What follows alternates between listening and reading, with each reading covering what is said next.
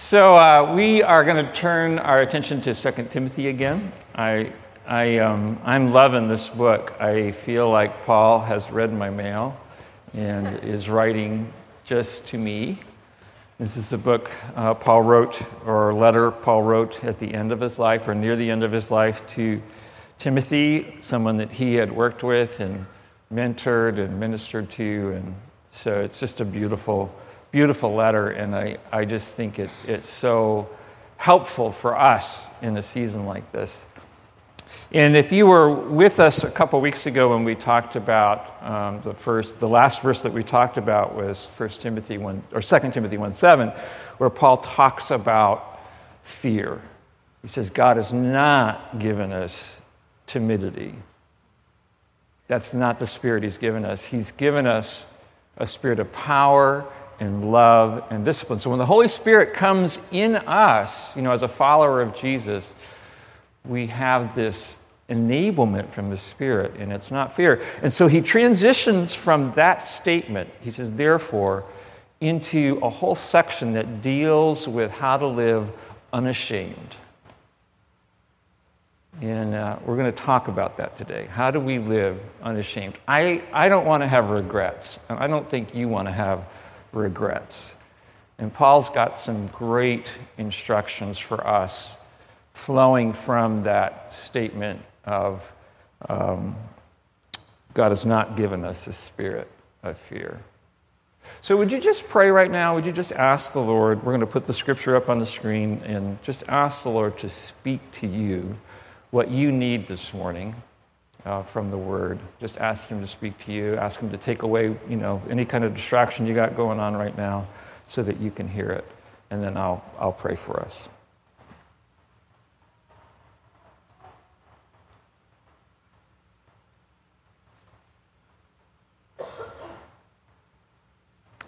Father, we thank you so much for this letter from Paul to Timothy that you inspired him to write. And we thank you that we get to meditate on it, to study it. But most of all, Father, we pray that you would use your word in our life this morning. And I pray that you would show each person what they need to hear and see as we just spend time in your word. I pray this in Jesus' name. Amen. So he goes from that statement about not having a spirit of fear or timidity. He says, therefore, do not be ashamed of the testimony of our Lord or of me, his prisoner, but join with me in suffering for the gospel according to the power of God. Don't be ashamed of the testimony of Jesus. Now, we just kind of think about that for a little bit. How might somebody be ashamed of the testimony of Jesus? Let's think about Paul's day. Let's think about what it would have been like. We live in a community where people have heard of Jesus. Like that name, you wouldn't meet too many people in our neck of the woods that wouldn't have heard of Jesus.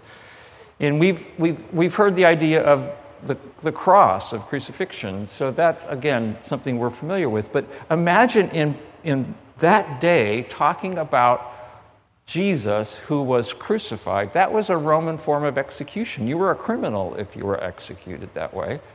That might be kind of like, so God was a criminal? Like that wouldn't have made sense to people right away. And then think about how Paul, when he was in Athens, he had this reaction when he talked about the resurrection of the dead, because in their mind, why would you want a body again? Like that wasn't a good thought. So there might have been different kinds of reactions that people would have gotten from this testimony of Jesus. And then he says, don't be ashamed of me, his prisoner. Don't be ashamed of the fact that I'm in prison. He wasn't there for doing evil. So there might have been this sense of reticence or reluctance or fear, some kind of hesitancy. So let's think about just what it means to be ashamed. So here's an English definition: feeling shame, distressed or embarrassed by feelings of guilt, foolishness, or disgrace. So are there things that you're ashamed of? Maybe if someone's gotten taken by a scam, like they bought this really, fake idea and they lost some money on it and they're embarrassed by that. You would be ashamed. Paul talks about the new life in Romans 6. He talks about the new life and the old life. He says, there are things that you were ashamed of now. And what benefit were they to you? Why would you look to those or go back to those? So he's thinking in that sense of shame of the kinds of things that are negative. And we have those kinds of things. I can think of some things that I'm ashamed of that I thought or did. I'm sure you probably have a similar kind of experience. So why would we feel about Jesus the way we feel about negative things? Like bad things that we've done. Like, why would you have that same feeling? Well, it might be more the second definition, where unwilling or restrained because of fear of shame or ridicule, there we go, or disapproval. Like we may be looking to people for their agreement with us or their favor, and so we're reluctant to say something that we think might be something that they would disagree with, or that they would be angry about, or that they would ridicule us for. They kind of ridiculed Paul for talking about the resurrection of the dead. And so Paul's writing to Timothy and saying, don't be ashamed of the gospel, and don't be ashamed of me, his prisoner. And then he says, but join with me in suffering for the gospel. Join with me in suffering. And all you have to do is think about Paul's life, and you knew what he suffered because of what he was about. He was in prison. But we got to think about that suffering. Because, none of us say, well, give me more pain. Like, let's sign up for, I want pain. We call people like that, masochists, and that's not a good thing to want pain for pain's sake. But we have to think about what Paul is saying here. He's saying, we're going to have difficulty. Join me in that difficulty for the cause of the gospel. And I want you to think about your expectations in this sense. What are you expecting out of life? What's your vision of the good life? We get this sense that I can have this picture-perfect life and I can avoid all pain and suffering, but that's not possible. We live in a broken world. All the things that are wrong in our world came about as the result of sin. So there is sickness, and there is death, and there is breakdowns in relationship. There is evil. And so that's where all this suffering comes from, and we can't ever completely escape that. We can't ever completely avoid that. And it's going to be present until Jesus comes back and all things are made new. That's why there's something in us that longs for things to be different, because we have that sense. That's why we pray in the way we did. We sang a song that was about the Lord's Prayer. The first part of the Lord's Prayer says, hallowed be thy name. We want God's name to be glorified because it isn't. And we want your kingdom to come because it's not fully present. That's why things are broken. So what are you expecting? Life is going to involve suffering. And our expectations make a difference in what we experience. So I learned a really, really good lesson about expectations from Warren Stewart. Back when my youngest son, Eric, was, I think it was middle school or early high school, he played on a soccer team that Warren coached. And it was a good team, and they played, competitively in the little league that they were in. And the parents were very involved. And so the way these games would work is the coaches and the players were on one side of the field and the parents were on the other. And there was one game where the refs made a series of really bad calls. I mean, it wasn't just one. It was like a bunch of calls. And the parents on my side were going nuts. I mean, so much so that we kind of want to move away from them because we didn't appreciate the way they were, let's just say, encouraging the refs. Not actually that word. Maybe you've seen that. But I was watching Warren, and he was completely unfazed. And so I asked him about it afterwards, and he said, Mark, I expect there's going to be bad calls all the time. That's just a part of the game. You just keep playing. When we don't expect to have conflict or difficulties or hardships, we are expecting this world to be other than it is. And we're going to be disappointed.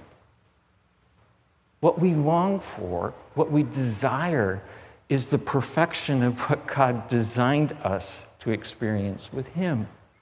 We're going to have suffering. But then the question becomes, what are you suffering for? You see, there's all different kinds of suffering. An athlete might suffer in the preparation to play well or do well. A soldier might suffer because of the nature of the battle. But a criminal might suffer because of the choices they've made. You see, we can have suffering that is brought into our life because of bad decisions we make. Or we can have suffering in our life because we've given ourselves to a cause. We've given ourselves to a purpose, which is why Paul makes that statement, suffer with me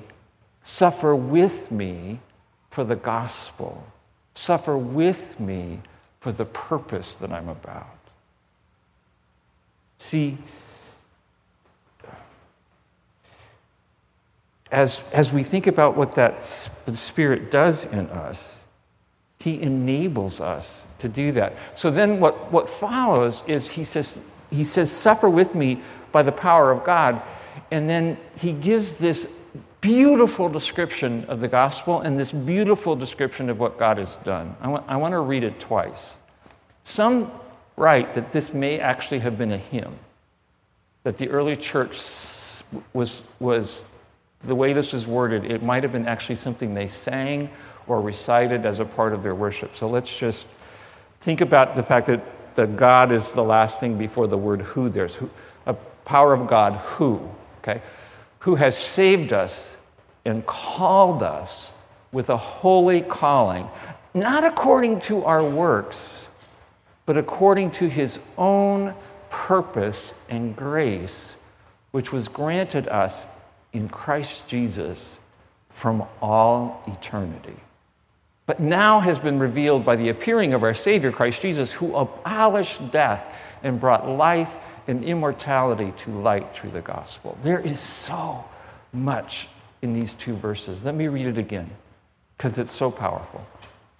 God, who has saved us and called us with a holy calling, not according to our works, but according to His own purpose and grace, which was granted us in Christ Jesus from all eternity, but now has been revealed by the appearing of our Savior, Christ Jesus, who abolished death and brought life and immortality to light through the gospel. God has saved us. If you are a follower of Jesus, you have been transferred from the kingdom of darkness to the kingdom of light. You have the Holy Spirit in you. You are able to read the scriptures and they make sense to you. You are able to pray. You are able to see the kingdom of God at work. You have the Holy Spirit. You've been empowered by Him. You are saved. You are transferred and renewed and remade. And you have a holy calling. You have a holy calling. I know I'm a broken record on this. Calling is not just for missionaries and pastors. It's not just for prophets in the Old Testament. Calling is for every single one of us. You have a calling from God. You have a calling to live life with Jesus. You have a calling because there are good works that God designed for you. And this is what's amazing about this. It's not according to our works. Your calling is not because you've done something special, like, I'm so awesome because I can do this. No, God made you and gave you this calling out of His gracious love. And it's not just about his love for you, it's about his purpose. There is a purpose that God is working in this world right now. And this is the amazing part about it. This was granted to us in Christ Jesus from all eternity. That means before the earth existed, before there was a sun and a moon, before there was a universe, God knew there was going to be a you and had a design for you in his big plan. Get your head around that. You're not some insignificant speck. God made you and designed you and gifted you, and there's a purpose for you from all eternity. And this has all been revealed with clarity because Jesus has come.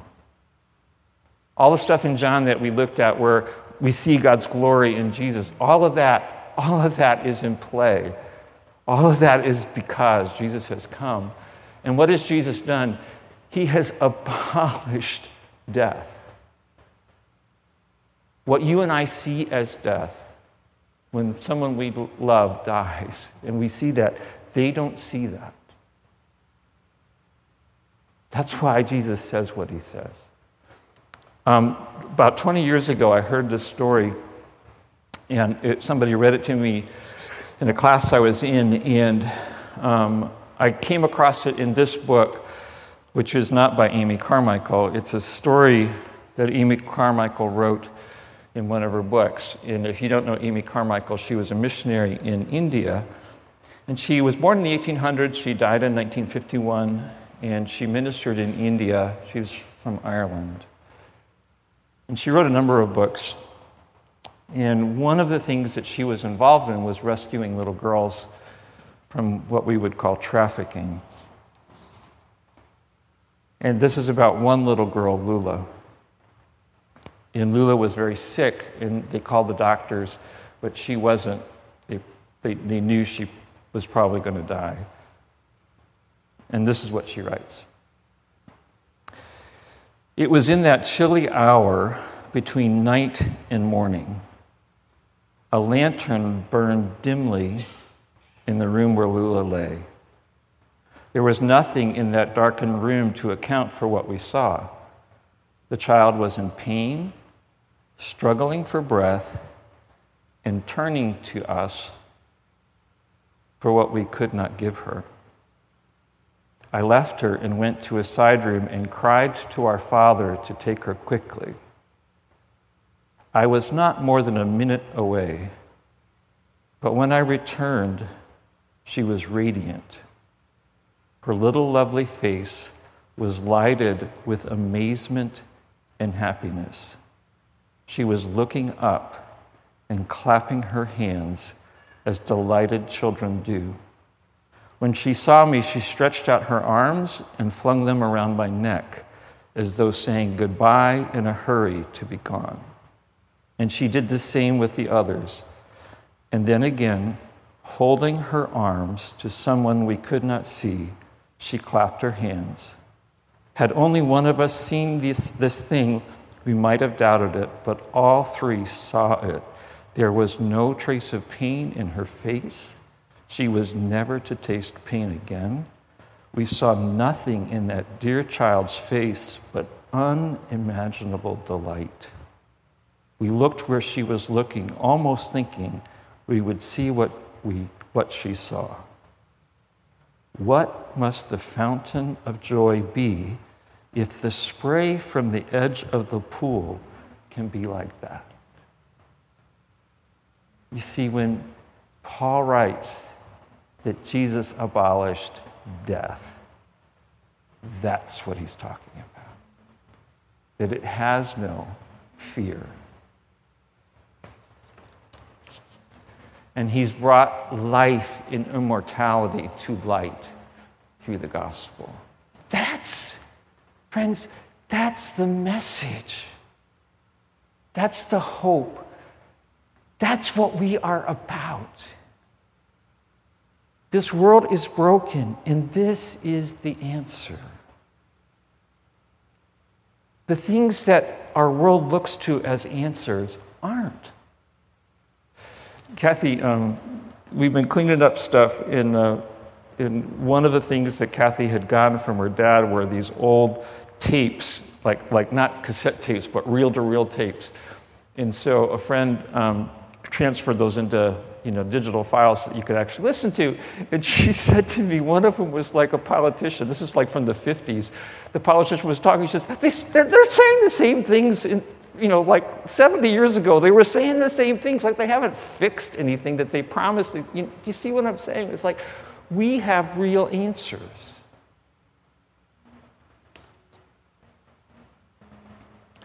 So this is why Paul says what he says. He says, for which I was appointed a preacher and an apostle and a teacher. We talked about that a couple weeks ago when we talked about how Paul saw his gifting. And this is what he says, I'm a preacher, I'm an apostle, I'm a teacher. I'm all about this. And you could say the same thing. And then whatever your gift is, whatever your abilities are for the gospel. And he says, for this reason I also suffer these things, but I'm not ashamed. You and I, as followers of Jesus who proclaim good news, have nothing to be ashamed about because it is the only hope for the world. Singing the song we did this morning about our testimony, we have a message that's worth sharing. And then he says, I am not ashamed, for I know whom. I'm big on pronouns. Notice that that's not a what. That's a whom. I know who I have believed. We don't have faith in a proposition or a statement. Yes, I know words are important and theology is important and we want to have good words. We want to speak truthful words. But our trust isn't in a proposition. Our trust is in the living God, the one who created the universe. We are trusting a living God who is personal. And he's demonstrated his goodness and his power and his majesty again and again and again. We are not trusting in a what, we are trusting in a whom. And he knows whom he's believed, and he's convinced that he's able to guard what he's entrusted to him until that day. There was a hymn that we used to sing when I was a kid that had these words in it. I know whom I have believed and am persuaded that he is able to keep that which I've committed unto him against that day. We are trusting in the living God. And there is an eternal future for us. We are safe in his hands. But remember what Jesus said. He said, you're going to have tribulation, but I've overcome the world. James says, don't be surprised at the trial. Don't be surprised. You're going to have difficulty. Just because it's hard doesn't mean it's wrong. Just because it's difficult doesn't mean we give up. Just because people give us ridicule doesn't mean we stop.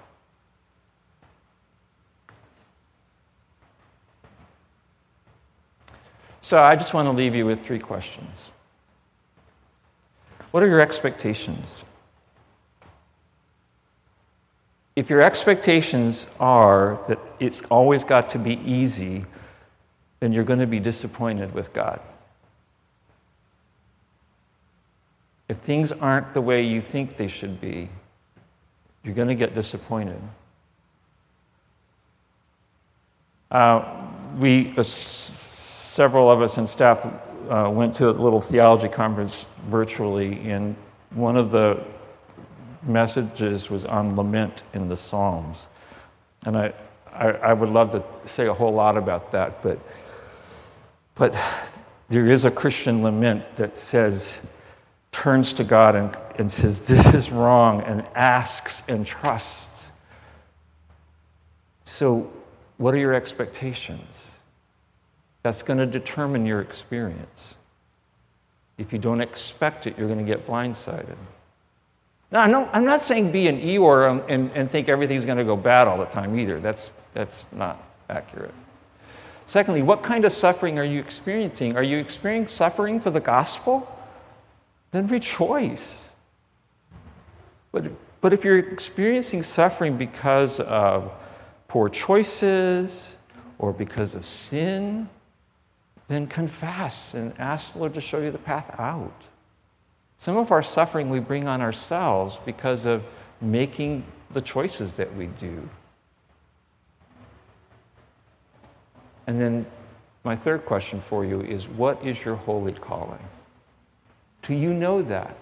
Paul could say, I'm a preacher, I'm an apostle, I'm a teacher. What can you say about yourself? Do you know what your calling is? You have a calling. There are good works God has prepared for you to do. Do you know what it is? Because you're a part of God's plan, God's big plan, and it's good. And if you want to live unashamed, then live in that calling for God's purpose. That's satisfying, that's joyful. That's a life that is rooted in truth and in what is eternal. It's seeking His kingdom first. Let me pray. Father, thank you for these words from Paul to us, how to live unashamed. May every single one of us understand the calling you have on our life, and may we live it out. May we trust you, knowing that you are good, that you are worthy to be trusted. And may we go forth with a confidence and a joy to proclaim the message that has hope for the world. I pray this in Jesus' name. Amen.